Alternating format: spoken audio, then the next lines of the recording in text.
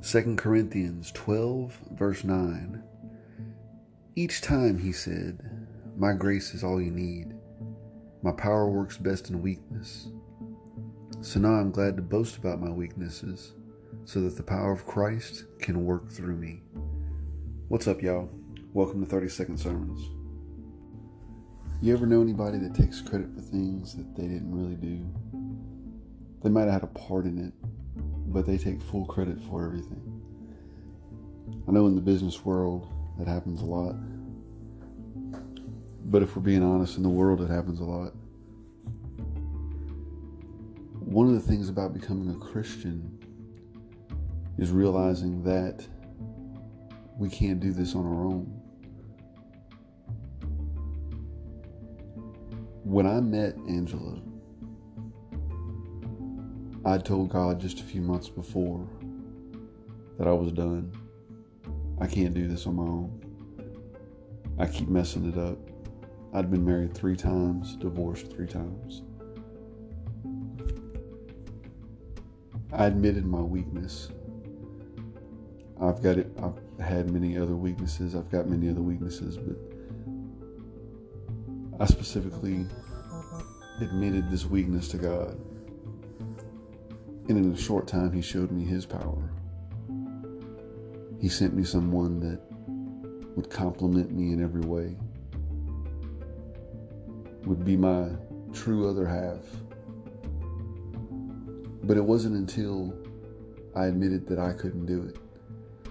And there are many times in my life that I've admitted weaknesses that I couldn't handle on my own, that God delivered me from.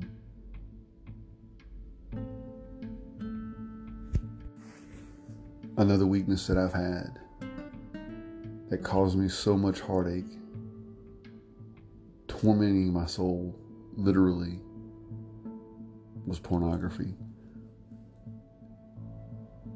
But I had to admit my weakness before I could get away from it, before I could learn how to manage it.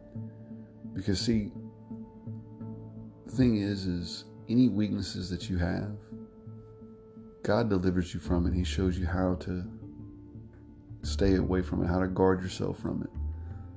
But it's ultimately up to you to take the action to stay away, right? The thing with pornography is it's all around, but you've got to learn to manage it. And I just want to say, if that's something that you struggle with, or you might not even think you struggle with it, let's put it that way. You may dabble with it. You may look at it a little bit too long. I can honestly tell you, when you leave it alone completely, when it comes knocking at your door or coming across your screen on your phone, you've got to put yourself in a complete habit of blocking it immediately. Because the more you look, the more of a temptation it comes, and then eventually you fall to temptation. See, the desires of our hearts, our natural being, is to give in to things like that, and we'll call it natural, and we'll say it's okay. But Christ gives us another meaning, and that's to live holy. And that doesn't mean we're always going to be perfect, but that's where His grace comes in.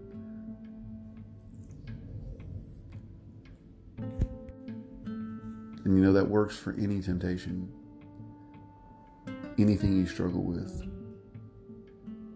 Push it away. If you struggle with eating too much, push the plate away. Work on your portions. If you struggle with alcohol, push it away. If you struggle with drugs, push it away. You've got to take that first step. But God ultimately gives you the strength. And I believe it was Paul that said, "There's nothing good in me but Christ."